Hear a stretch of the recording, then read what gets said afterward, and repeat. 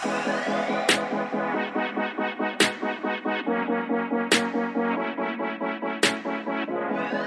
welcome to the X Podcast. You are listening in to episode. You'll need to look and see which number because we are not sure, but I am sitting here. One something. Yes. Hold on. We'll tell you. I'll tell you. We'll tell you in just a moment. Yeah. 153. 153. If you're listening and not watching, the soothing radio voices you hear is the other Moore, Mr. Tim Moore, and Zachary Hello. Brown is back at the table. I'm here. That'd be the sick Moore. I'm sorry? The Sycamore? Sycamore? Sycamore. Oh, are you sick still? Well, I mean, I'm better feeling, but I still have residual depth in my voice. But God did a miracle. You got your voice back for Sunday. I did, and because I had zero voice on Thursday. I talked to you on the phone. It was bad. I tried to talk and nothing's coming out. I mean, it was so bad. It was a little comical. Well, how are you, gentlemen? I'm good. How are you? Oh, I'm doing well. Very good. Very good. Okay. All right. Yep. This week's been fun. We've had, first time that I remember, we've had kind of a little bit of a staff retreat. Got away for a couple of days. Got some vision. Staff conference. Staff conference. Conference. And really. anyways, we're going to dive right in today because, to be honest, it's been a heavy week. Yeah. Yeah. And there's some things we want to process and, for lack of better terms, just spend some time in reaction to what's been unfolding over the last week in Israel and Palestine and the horrific attack and massacre, and just wade through all of it. Just for context, I was thinking about this earlier, and then, Zach, you just brought it up. I believe it was episode 39. Yep. Episode 39, of course, that region, as long as any of us have been alive, has been hostile and turbulent. But the last time there was a newsworthy breakout of violence between Palestine and Israel, we did an episode on it and just really talked about the broader lens of everything Israel and Palestine and some of the historic context and even how followers of Jesus view Israel today, all the things. So that's episode 39 if you want to go back and binge that. But this is different. Hamas attacked Israel, and I think you sent I'm usually not on the news on Saturday, and you sent an article to me and him. So I know it's a big question, but first reactions when you saw it, what you felt, what went through your mind? When I first saw it, I just remember sitting in shock, like, oh my, like, is this something else that's happening in our world? I mean, it just seems like we're just going from conflict to conflict. You have Russia and Ukraine. Now you have Israel and Palestine erupting in probably the biggest conflict since, what they say, the Yom Kippur War, like 50 years ago or something like that. And then you just start, like, you know, bits and pieces start coming in. You're checking in throughout the day, and you just see the numbers rising in terms of dead and wounded. And then you start to see the stories come out. And, you know, I don't want to get into all the details here. I'm sure if you've read the news or seen the news, or if you haven't, go read. I mean, just what's being done is just terrible. And I just remember sitting there thinking, like, this could change everything for that region in terms of its trajectory and where it was going and what was being done. And I just remember thinking, gosh, this is big. It's not just something little, but this is going to change everything. Yeah. What about you? Well, when was it that when did we first hear about it? Was it Friday night? No, it was Saturday. Saturday night? No, morning. So the attacks... They happened overnight Saturday in Israel. Yes, but then... Which would be Friday night here. Friday night here, but then really the world started to become aware of it. Saturday morning? Saturday morning. Yeah. So when you had sent that to me, and it really hit home just because my wife's parents were over there. Yeah, it's crazy. And so we kind of texted them immediately, like, I think almost within... When you sent that to me and I'm talking to her about it, I think we heard from her parents. Like, it was almost the exact same time. Like, this is going on. Yeah, they're like, you guys heard what's going on? Yeah, we have. And so that was kind of crazy. And they're telling us they were at Ashdod at the time when they first reached out to us. So it would have been Saturday. And Ashdod was, I think it's maybe 20 miles north of Gaza.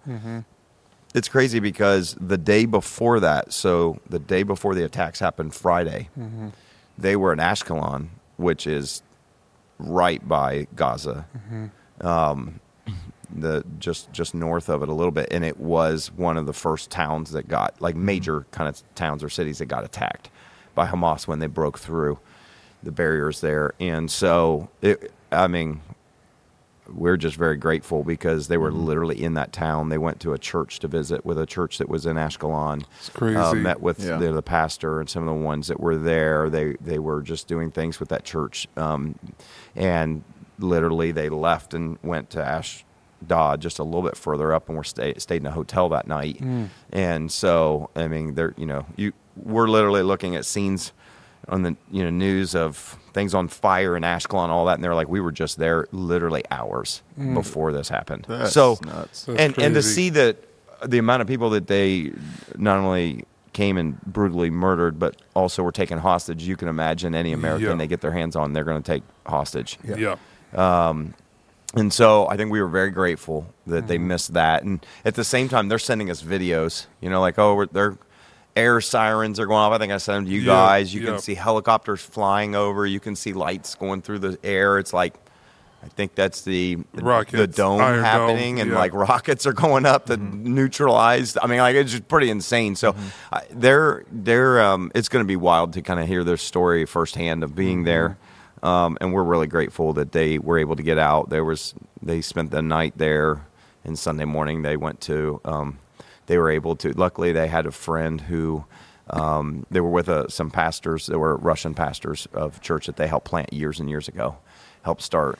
And they had a friend who is a Russian friend who is a travel agent, and was able to get them flights to Turkey, Istanbul, because you couldn't get flights anywhere. No. I mean, they were all booked up. And the U.S. stopped all flights in and out of Tel Aviv. So the only way you're getting out was to fly to a neighboring country or nation and then fly out. And so, we were grateful and relieved that they were able to get on a flight and get to Turkey. And so I think my first reaction was kind of like, oh, they're there. And we had some other people from our, another person from our church community. So I'm just like, are they okay? Going to be okay. Yeah. And then after that, I think once we knew they were, I think just in the news reports came in, for some reason, because I remember we did this conversation and we talked about it, 2 years ago. This just felt different, in so many ways. That conflict is not new. I mean, you go back to 2007, 2008, they had major conflict that created the barricades and all that stuff. This just felt different. Yeah. And it was just brutal. And then as more and more reports came out of just the brutality of what they were doing, this was not a group of people. It didn't seem like a group of people. I couldn't tell what their goal is. That's what I'm still a little bit confused by the tactics. I think a group like Hamas, they have to know that they are outsized, outmanned, outgunned, out everything by Israel. So I just like trying to go, what is the end goal? And so then my mind starts just going into all kinds of like geopolitical connections, and it's like Iran and is this starting a war? Is this, and just, and I really did think, I was like, this could absolutely become World War III. This 100% could lead the U.S. to sending carrier down and weapons. And I'm like, if Iran jumps into this, or who knows what Egypt will do in this, like, I'm like, this is going to turn out to be something big. Yeah, I think. Just on that note, I think, and maybe this will kind of launch us into like how this is different. I'll tell you, for me, the processing came in waves. So you sent the article, and I didn't click on it yet. I sometimes I break it, but I have kind of a strict rule that, like, on my quote unquote soul day, I usually try to stay off social media, YouTube, and news. But I clicked on it enough to see the headline, which was President Benjamin Netanyahu says we are at war, and I was like, oh, holy crap. But to be honest, it still didn't set in. Yeah. And this, maybe as I unpack this, to show you how kind of I processed, is I got a text from Tucker that night, and he said, hey, should we post? Talking about, Israel and Palestine. And since I didn't know any of the details yet, I said, hey, let's hold off. One, I wanted to know some of the details. And number two, to be honest, my mind went back to, again, episode 39, what we unpacked last time, which is, and again, we won't get into a ton of it right now, but Hamas aside, I feel like at times Israel and Palestine becomes a very polarizing issue where people don't see a lot of the nuance and humanity on both sides. Right. Let's just be honest. People on the far left tend to kind of romanticize Palestine, and some of it is from a noble place of wanting to empathize with what they see as the marginalized, the oppressed, the victimized. And then, in my view, again, not to get all controversial, but in somewhat of, I think, a misunderstanding and an exaggerated interpretation of how God views the children of Israel in modern-day government, the nation of Israel. I think sometimes Christians tend to just give a blank slate to defend, justify whatever the government and military of the modern nation of Israel does. And sometimes it's just, I stand with Palestine or I stand with Israel. And so when we did our podcast, I think it was a couple of years ago, we kind of our motto was we stand with humanity. Yeah. Like we stand with people on both sides that are victimized and empathized, and Jesus died for them all. And so that's kind of where my mind was. And that is how my mind still views the broader conversation. But then as the details unfold and you realize, oh, there is no distinction. There's no similarity in comparison of the struggle of the Jews and the Palestinians in comparison with what Hamas did as, let's just be honest, an ISIS-style, savage, brutal mass murder, mass rape, things that we probably won't repeat on this podcast of what they've done to women, to babies, to the elderly. And so whereas my posture then was more of like a frustration of how people just didn't see any nuance, didn't take into consideration any context, didn't have any empathy for both sides. My frustration now, the more the details have emerged, is this frustration of people creating false equivalencies and not having the nerve to call evil evil. And it's created some interesting dialogue, I think, in our country. It's really interesting because, regardless of how you feel about him, President Biden, a lot of people have come out and said that he's actually made some of the strongest condemning remarks against terrorism of any country, of any president since the 90s. That's a strong statement. But and so it's interesting. I've watched people on both sides, even liberal reporters. I watched somebody on MSNBC, which I don't watch MSNBC, but I thought this was interesting. There was somebody on there that was being interviewed, and he called out MSNBC, and in the middle of the interview, basically called out one of the MSNBC hosts and said, "I don't know who is giving you guys the scripts, but it sounds like it's Hamas." Oh, wow. And he looked into the camera and he said, I just want to be really direct. This is a terrorist organization. And they are murdering innocent civilians, and there is no subtle justification for what's happening. But then you flip on the news and you see in New York, there's like pro-Hamas rallies. I was reading a statement this morning by pro-Hamas, pro-Palestine. No, but it broke into championing what happened, and because there was the Israeli ambassador or somebody in New York, one of the Jewish leaders. Well, I was reading a statement by him this morning where he just said he just cried, could not believe his ears and eyes at watching a protest in New York of people cheering what happened. There have been, I've heard of, I think here in Columbus, almost every major city, there's been like rallies for like, oh, we support Israel, we support Palestine, we support, you know what I mean? I've not heard much of pro-Hamas, but I've not heard that. But it does. I don't know that I'd be surprised. I think well, it just seems like people have naturally just either because of, I don't know, maybe ties, maybe narratives, maybe whatever, have just kind of fallen into a camp, and it's almost like you said, like I don't, as much as I have an affinity for Israel. I mentioned this back in episode 39. I have an affinity from Israel from my faith context because I spent so much of my life reading the Bible, and it's the story of the Old Testament is really the story of Israel, and it was God choosing them to eventually bring Jesus as the fulfillment of that. So there's that natural kind of spiritual affinity, but then there's also the fact that I'm Jewish. It's funny because my my wife's mom was over there. She's over there in Israel. She texted me at one point, and I knew this because when I went on my trip in 2018 to Israel, and she said, "Hey, did you know that you could get Israeli citizenship if you want because your mom's Jewish?" And I knew that when I was over there. They actually make it. It's not that difficult if you can just show that like your mom is Jewish, which would not be hard for me to prove.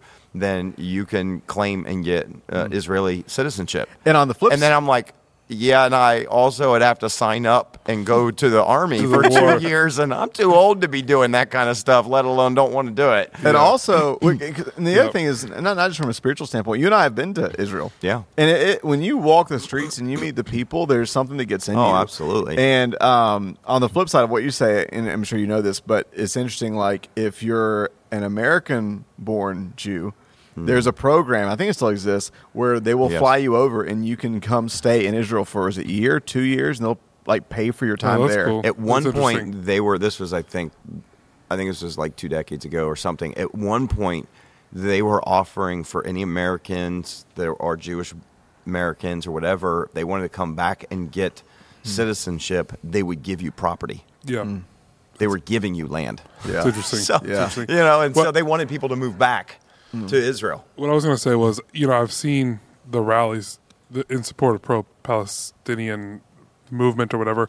I've not seen so much the pro-Hamas, but there is, you were talking about some of the narrative or whatever being lost. There's some sort of joining of like Hamas as somehow pro-Palestinian freedom fighters, and that's, I think, where some of that is putting it. But at the same time, maybe not interrupt you. Maybe what I mean more is what people are saying is in a lot of those rallies, the line gets easily blurred. Yeah, yes, because they're having these rallies in the wake of a Hamas terrorist attack. Yeah. Yes. And like you said, the blurring of they're freedom fighters. Correct. Yes, I think that's where it's coming from.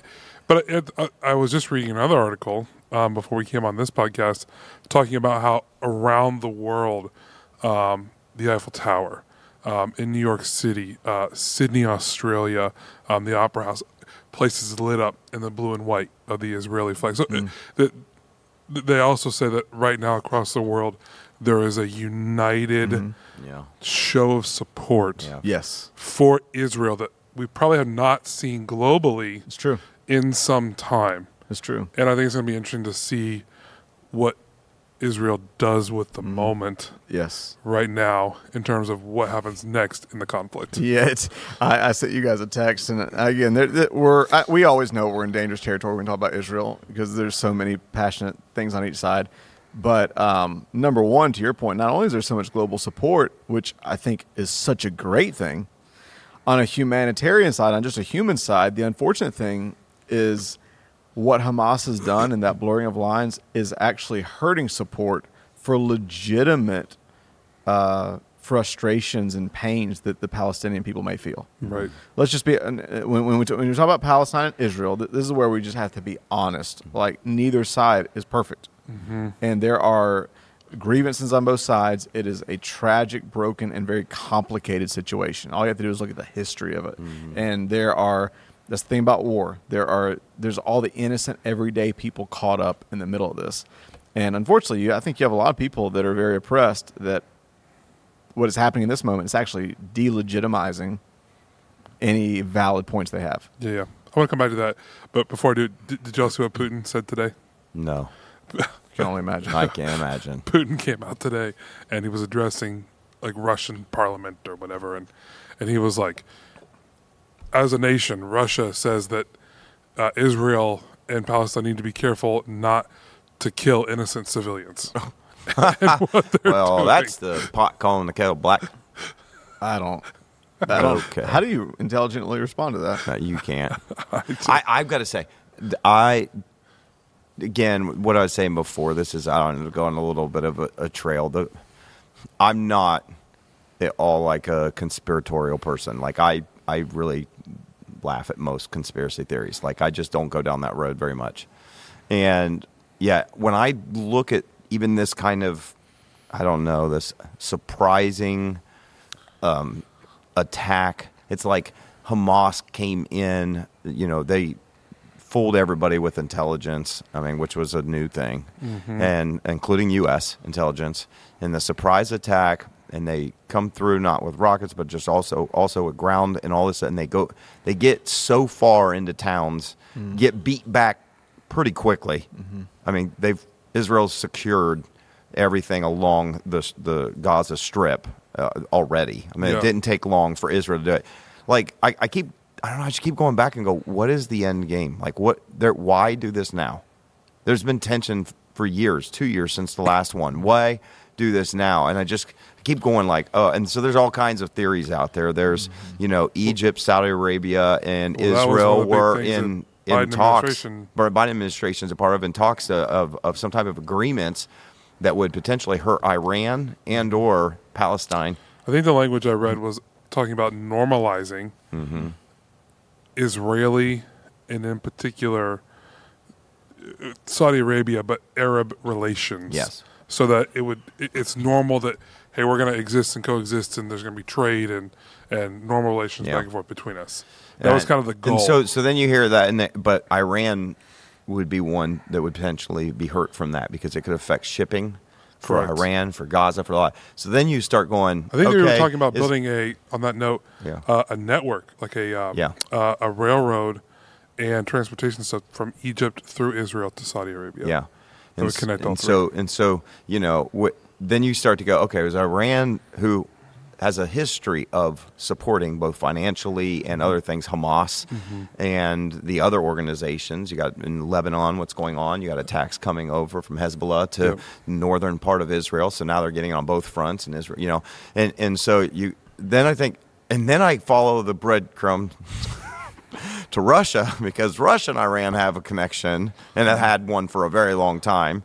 And then you go, man, wouldn't this benefit Russia for us to have to divert all of it? Which I told you that. And then there was an article that came out after, like I was like, for us to divert all of our help from Ukraine over to Israel, does that not help Russia? So I start putting on them like, because I'm just like, if you're a small, even terrorist organization like this, like what is your goal? Because now Israel's going because they control most of the infrastructure to Gaza. So now they're wiping out all the infrastructure to take them out. It's hurting all of the people, the citizens in Palestine that don't want, want this. But and I think I don't know. I don't know if maybe I can't get in the head of Hamas. That's hard to do. But I mean, don't overthink it, right? Like I think I also sent you both another article that said, hey, when Hamas tells you who they are, like you need to believe them. And it literally broke down the Hamas charter, which originated in 1988, and then it was changed slightly in 2017. But basically, in summary, the article kind of had four main points. But Hamas, their whole existence is predicated upon the destruction of Israel. That's why they exist. Yeah, but this is not going to destroy Israel.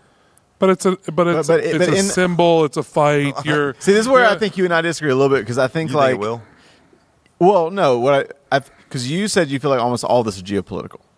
Yeah, I don't think it's as much a holy war. To Zach's point, I think it's an unholy. They have an For Hamas. ideological standpoint, Yes. or in game, ideological in game, and even if they don't think it's going to work, I mean, think about it. Like, think about a lot of the suicide bombers. It's like, was that efficient? But their ideological goal is to either have victory or be a martyr.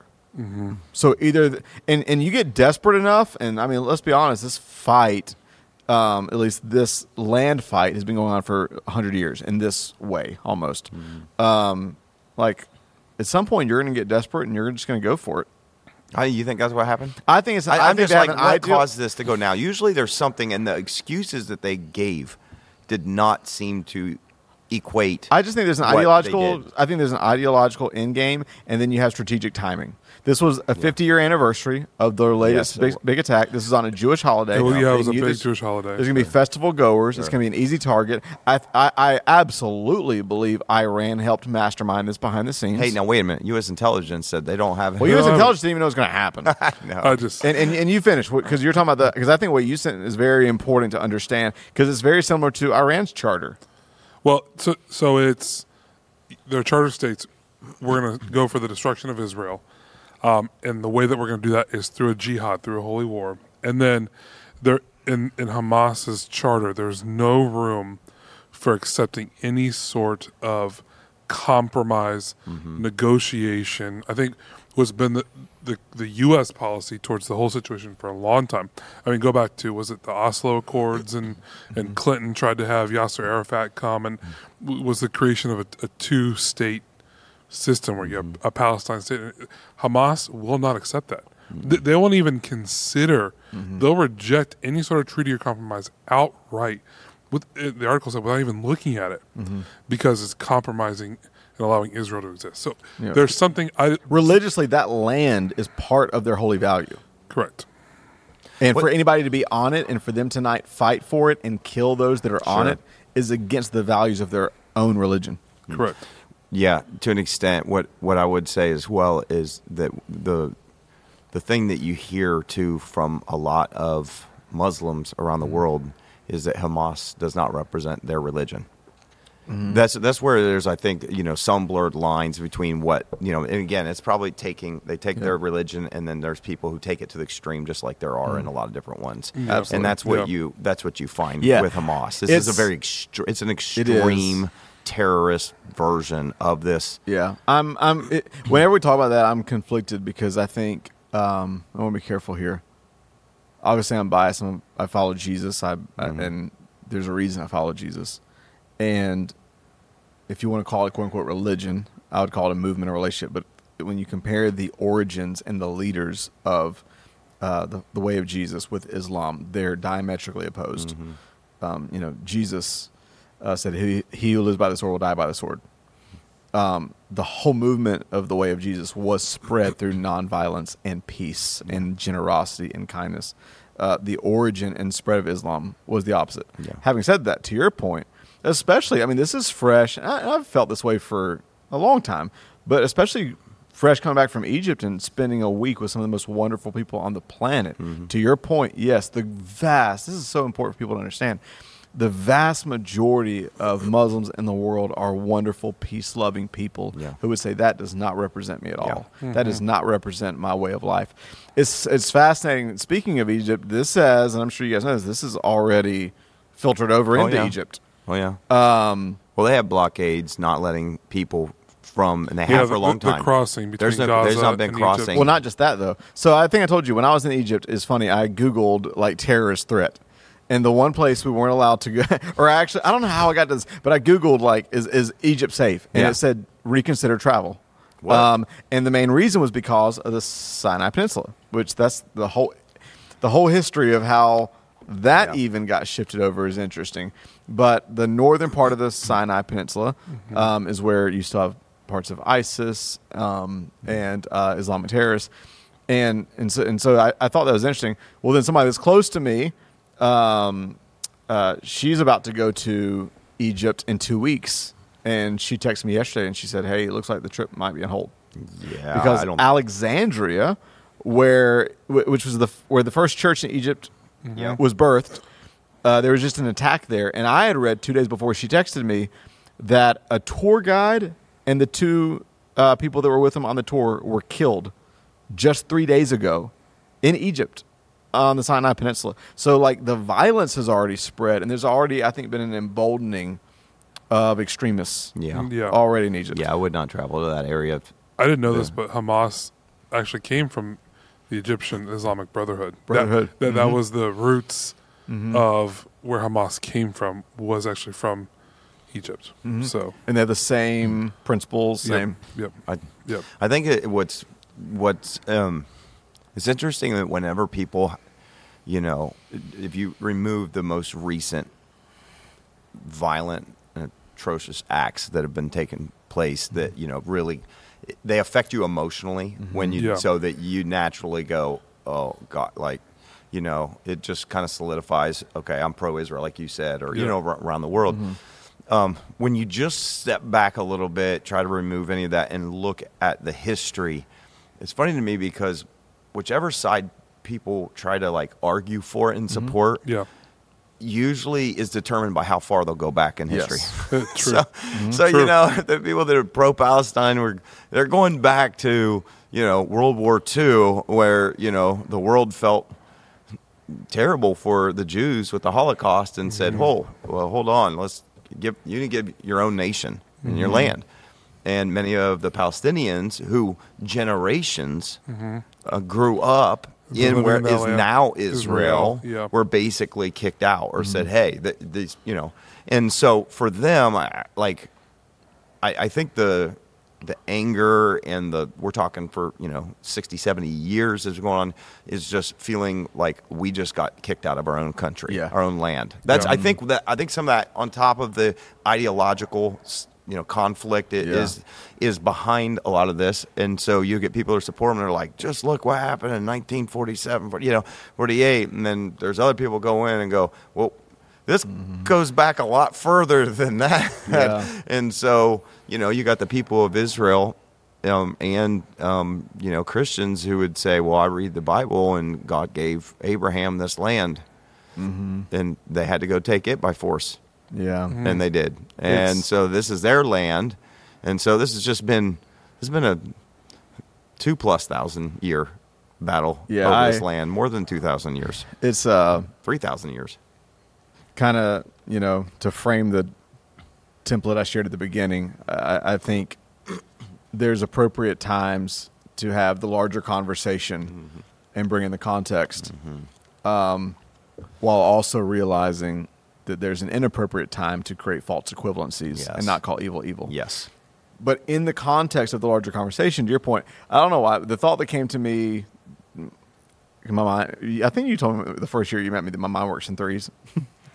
The thought that came to me driving here was one of the many reasons that this complex issue is it just feels like no one can untether it and resolve it, is because it's ancient, historic, and modern. So this goes back. We could go back all the way back to Ishmael and Isaac, and this is the roots of this are millennia long and religious, and it's just so deep. But then again, not to spend a whole lot of time there, but historically, we really, when we're talking about the land from a modern history standpoint, we think about it's 100 years. Right? It's like 100 years ago. It's the Ottoman Empire. And it really is a bunch of diverse religions around there. But about that time, in that eastern part of the Mediterranean, in Palestine, Israel, the ethnic Arabs begin getting this distinct nationality, this distinct feeling of their own people groups, the Palestinians. And then at the same time, the Jews, that's when this whole idea of Zionism, of, hey, we're not just a religion, but we need to have our own nationality, our own land. So tens of thousands of Jews start coming over. And so you have all that. But then in the 30s, you have the British Empire. And for a while, they let the Jews in. But then there's this tension begins to grow between now the Palestinians and the Jews. We'll enter World War I and then World War II. Well, then the UN comes in and says, all right, well, the Jews, and you can relate to this if you're a Jew. You're like, okay, you have all these other Muslim Arab lands. The Jews don't have their own land. We're going to create a place, this two-state thing where we have Israel and Palestine. Well, maybe understandably, a lot of Arabs and Muslims feel like, well, this is just another version of European colonialism. And we also think that land's holy. We also think that land's ours. And then, and this is where we just got to be honest, especially if we say, hey, we support Israel, if we're on that side, we just got to be honest, like, after the British Charter. After the British Charter and after the UN and after all that, slowly, bit by bit, Israel has been pushing out their borders, expanding their land, expelling Palestinians. You have the Arab Spring War, which after that, Israel expelled thousands of Palestinians. It took the Golan Heights, took part of Gaza, and then you have another war. Yom Kippur. Yeah. And so through all that, and I just think it's important for us, if we're going to consider the broader context, outside of the terrorist, which there's no... If you find yourself even subtly justifying anything that's happened this past week, you need to step out of the conversation, because that's a tone deaf and unreasonable, and in my mind, horrible road to go down. But in the broader conversation, I just think it's important to realize, like, you look at it, and innocent people, Palestinians didn't ask to be born there. They're in a place where. I think they say it's the most densely populated place on Earth, right? There's 2 million people within it's double the size of Washington D.C. Yeah, and it's not very big within the small area, and most in extreme poverty. desperate situation. Their land's been siphoned off more and more and more throughout the decades, and they feel controlled. And Israel would say, hey, here's justifiably why we react so strongly. They have a history of trauma and Holocaust and terrorism and being attacked by all the enemies of the world. So they have their own reason. I mean, I've heard it when I've been to Israel. They have their own psyche and psychological way they process their response to the rest of the world. But then if you're just a Palestinian trying to make a living, you got your own. And I just think it's so important. And even speaking in context, then again, if you're a Jew, because they said this is their 9/11. Yeah. When you look at the population of Jew, I saw a stat this morning that said what happened on like day one of this slaughter by Hamas would be equivalent to 44,000 Americans being killed in a single day. Yeah. I mean, that is their 9/11. Yeah. And I just think, all of that's so important to when we try to make this simplistic. What's simple and what is clear is the evil that's happened this past week. What's not simplistic is the broader conversation of solutions. Okay, how do we move forward? Take Hamas aside. Hamas needs to end.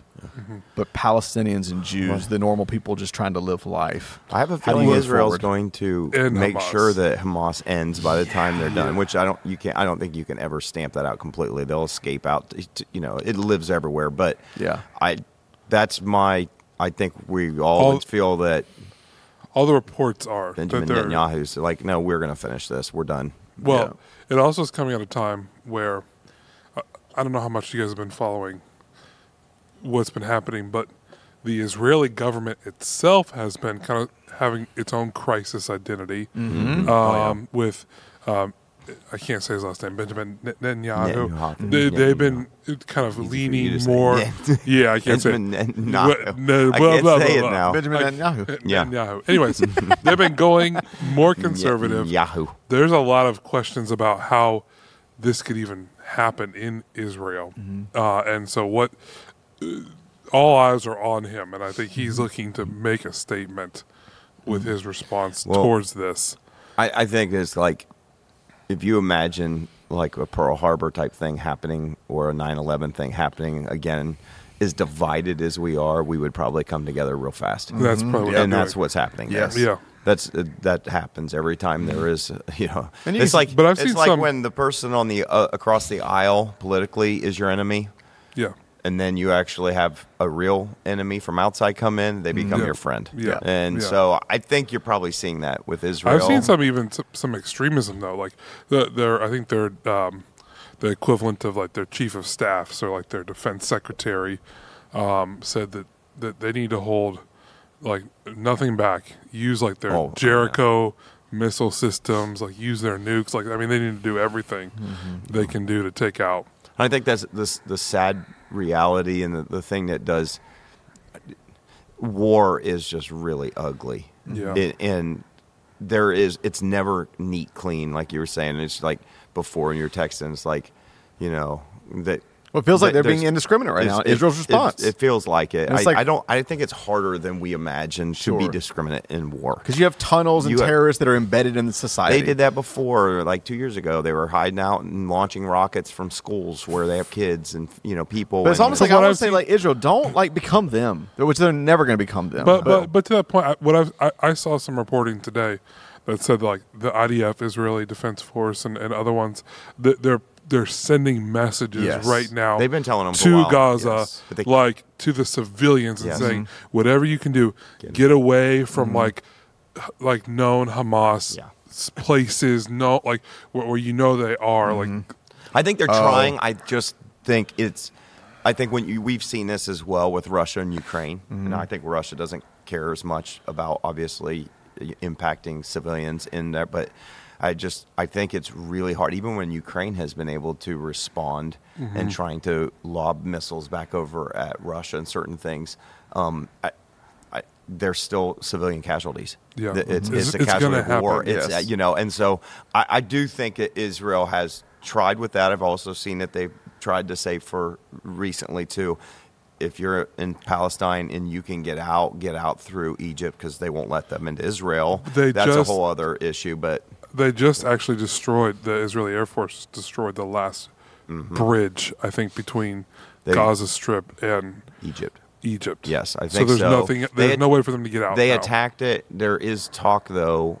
Again, I don't know if this was before that or after that, with Egypt, I think, of trying to create a humanitarian corridor for people to get out with the right kind of papers and other things. But, there's so much risk in that. I'm just saying there's risk in that whenever you have any of that. That you get Hamas military slipping out into that, which, So it's just way more complicated. I think that they are trying because of all of those things, but I also think that they're not holding back on if they think there's a site or they or have their intel says, no, this is where Hamas, this is where tunnels are, this is where they launch stuff. They're firing at. Do you think Israel's going to stay in Gaza, though? Yes. You think they're going to go? I think they're going to infiltrate. I think the whole map's going to change off this. They're going to stay. I think they're going to infiltrate 100%. I don't think they're going to go in and just try and take out Hamas and then leave. I do not think. Just because of when I just try to get into the psychology of the peoples that we're talking about in Israel and Palestine, I think they're like, we are going to continue dealing. We had it in 2007-8.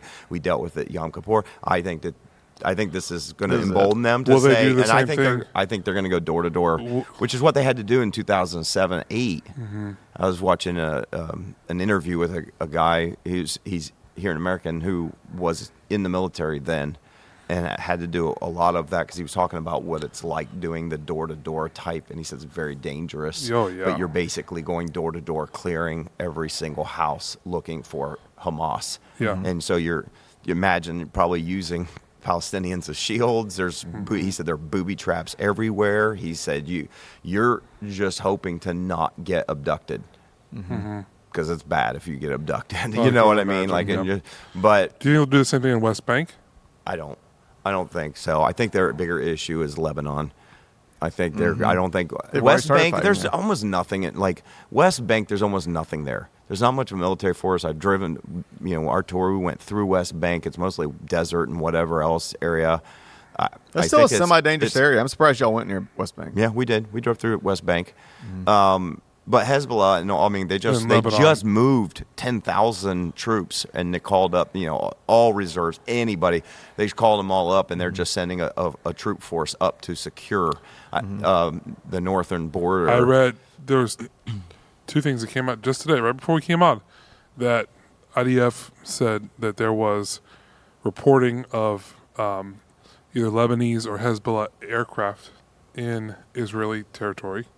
And also hospitals are being prepped in the north for casualties and different things like that. See, it would actually make more sense to me that a second wave of attack happens from the north in Hezbollah. But this is where I go back and I keep thinking... Not when they dug in.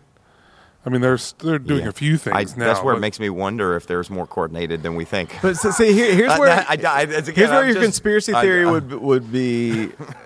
I would struggle with, because you forget there's also this for the U.S. uncomfortably close relationship between Russia and Israel. Is there? Yeah, I don't think there's that close of a relationship between Russia and Israel. That's kind of a surprise to me. I watched because I read reports even just a few months ago where the U.S. they've had tense conversations. I mean, Lydia fact-checked me on this, but I remember reading there's tense conversations even between President Biden and Netanyahu, because I don't think... Well, that's part of some of the stuff that's been happening in Israel. They've elected the most far-right, conservative, almost it would be populist government movement in Israel history. And it would not surprise me that Russia's trying to buddy up to that. Well, kind of government. I don't think Israel... So we'll say this. Just the first thing I pulled up said that when Netanyahu became the prime minister, Israel maintained its relations with the Kremlin, refused to impose sanctions against Russia, and declined to send defensive weaponry to Ukraine. So we'll say at least that place, that site I pulled up. Yeah. So there's definitely some type of... Yeah, that's what I mean. Yeah. There's I don't think they ever came out with a really strong No. rebuke towards No. like Russia's invasion or anything. They refused to like even like get involved. Speaking of far right presidents, okay, both of y'all probably saw this. I'm going towards Was this the Netanyahu response? or No. the Nayib Bukele. No. I saw something that was Biden's comments versus Trump's comments. Oh, we won't even this. on Yeah. that. But so one of the people we always talk about that inspires us a lot, Erwin McManus, he just yesterday got to got to go to his homeland, the place of his birth, I saw to that. El Salvador, meet with the president. Saw that. That's cool. And just beautiful moment. But his son reposted a post by President Nayib Bukele of El Salvador, and I just thought this was fascinating. I just wanted to read this. He said, this is the president of El Salvador. As a Salvadoran with Palestinian ancestry, I'm sure the best thing that could happen to the Palestinian people is for Hamas to completely disappear. Those savage beasts do not represent the Palestinians. Anyone who supports the Palestinian cause would make a great mistake siding with those criminals.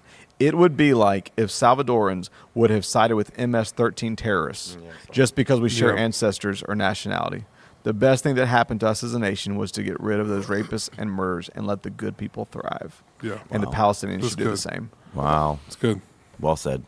Very well said. I think one of the last things I'll just say, and we probably could wrap this up, but I think one of the things that I've been challenged with, just when I think about is like, how do I pray for even this? Because I feel like I can't do anything in this, but I want to, pray. And I was this morning, I pray for the safe return for the people that are there. I want to pray for a peaceful resolution. I don't know that there will be one. Yeah. But it's really hard when you look at a situation like this and you have a lot of emotions and feelings that come in. But then I also still try to remember that, as much as, you see the reports of what Hamas is doing, I also still, for some reason, I just always have in the back of my mind, I just can imagine Jesus also saying things like, hey, pray for your enemies. Yeah. You're like, I don't want to pray for my enemies. I want God smite these enemies, is what you kind of naturally, because your emotions. And so I think it's important to remember to have a perspective where it's like, I can care deeply for what's happening in Israel and even feel like I want to support Israel in the way this attack is going on and pray for the people of Israel. And like I said, my wife's parents are over there. I've been there. You've been there. You meet people from there. You you have a deep connection or an affinity, especially because of my faith with Israel. And so every part of me just wants to almost take a side where, again, I want to go back to at the end of the day, I want to make sure that I'm not only praying for Israel, praying for the safe return of those that are abducted, I was just praying for peace. I can imagine, I was reading some stories of a guy who was, there was a guy, this was near Ashkelon or one of those places that he was on the other side of Israel visiting his mom, something else, whatever, when he is literally getting updates and reports on Saturday when it's happening to the neighbors or people telling him that his wife and two daughters, they're 3 and 2 or 4 or something like that, were abducted and taken. And I just cannot imagine as a father and has had daughters, I think that's the thing. I just really try to, that's empathy. I really try to sit in that and go, gosh, I just feel so bad to hear that story. And so I want to pray for that, but also think about the situation the Palestinians are in that don't want this. Yeah. Like that president said, that don't want Hamas, but they don't have any control because it is the most powerful group running the country. it. And there's been already 2,000 plus people killed between both sides, more than that, 2,300 last I heard, 1,200 some in Israel, and 1,000 in Palestine, and I'm sure going up every minute. Yeah, I found so myself. I'm just really trying to process, how do I pray for this situation? Yeah. This morning I realized I'd said some prayers, but I realized I was like, I've stewed more on this and consumed more news on this, and been frustrated about this more than I've actually prayed. So this morning, honestly, is I think the first time I actually took some time to pray, you, for the hostages, for the families who've already lost, for some sort of, as impossible as it sounds, de-escalation and resolution for Israel and Palestine, for those people. But then, yes, it's funny you said that. I thought about, and I mean, I know you can only take the comparison so far, but I thought about the terrorist Saul who became Paul and thought to myself, God, I don't ever get to the point where I don't think that you specialize in taking the worst of the worst and doing Turn something. them around, yeah. And so I started praying peace for Israel, peace for Palestine, and repentance and revival to hit the worst. I found myself wanting to pray for peace and justice. Yeah. Yes. I don't know. Yeah, like, you know, yeah. and sometimes you just feel like there's like, are these at odds with each other? It's like, okay, I think in an earthly world, I want there to be justice when I see about those atrocities. I'm like, you know, but at the same time, I really do, just for the sake of all the military. I think it's okay to pray for both. Yeah, it is. Yeah. And I just want peace to be in that. I don't know what that looks like. There has been peaceful resolutions before. There was 2 years ago in conflict that it didn't solve anything, but it stopped the fight. The immediate fight and the Yeah. atrocities happening. So I just thought maybe too, I know we don't normally do this, just even as we end this, I thought it'd be okay. Maybe we just take a moment and just pray. Yeah. Yeah. Good idea. I'll just say, I just wanted to say a prayer. Like, I know we don't normally do that on the podcast, but it just is so heavy. Yeah. I think right now. And I think a lot of times, you know, it's just everything today in social media in the U.S. is all just about putting out some kind of post. And I don't know. I'm kind of over that. Yeah. Like, I understand there's the idea of talking about it. That's why we didn't put a post out, but I said something and we prayed about it as a church on Sunday morning. Yeah. And, you know, we're talking about it here. And I did put out a post just to call people to prayer, because if there's anything I can do on this side is I can ask a God that I believe in, who is the God, whether or not they receive it or not, of both the Jews and the Arabs. Yeah. Of the Palestinians and the people of Israel, to intervene. And so let's just, if we can, we're just going to take a moment. Let me just pray for us and for this situation. Father, we come to you just with heavy hearts over the things that we've heard and seen happening over in Israel. God, we pray it's some way, God, for a de-escalation to happen in the Middle East, God. Lord. Just pray for peace. And God, at the same time, there's a part of me that wants justice as well for the people that have been brutally attacked. And so, God, it's a complicated situation to us. It's probably not that complicated to you. And God, we just pray. We pray for the hostages that are right now just experiencing terror. God, I pray for a change of heart for the captors, the ones who have them, the ones that are holding them. I just pray, God, you would release them. I just pray, God, even if there's a way, Father, to go in and get them, but to return them to their families. God, I pray for those who have already lost family members that have been attacked and just brutalized. I just pray, God, my heart grieves with them. We grieve with them. We mourn with them.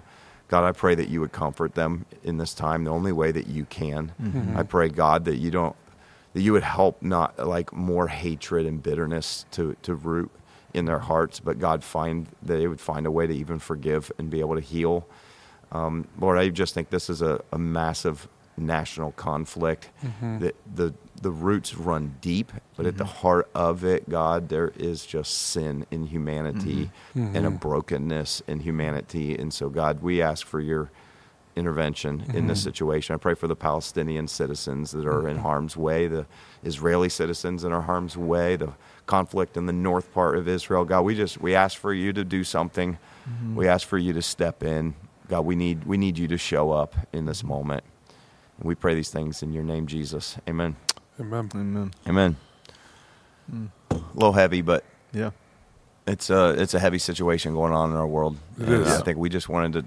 I think part of what we wanted to do at this table, it's what we kind of use this for, is to process it, to talk about it. I think it's good for us to do that, but also a reminder for us. This is if you have faith, to like this is the time to lean on your faith and to ask God to step in and do things. Yeah, good.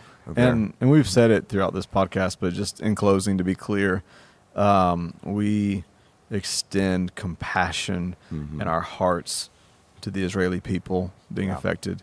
We extend compassion in our hearts to the Palestinian people being affected, and we just unequivocally denounce all violence and evil and the actions of Hamas. And we are praying, like you said, it's so complicated to us, not to God, and we're just praying it sounds kind of religious, say, got to let your kingdom come. Right.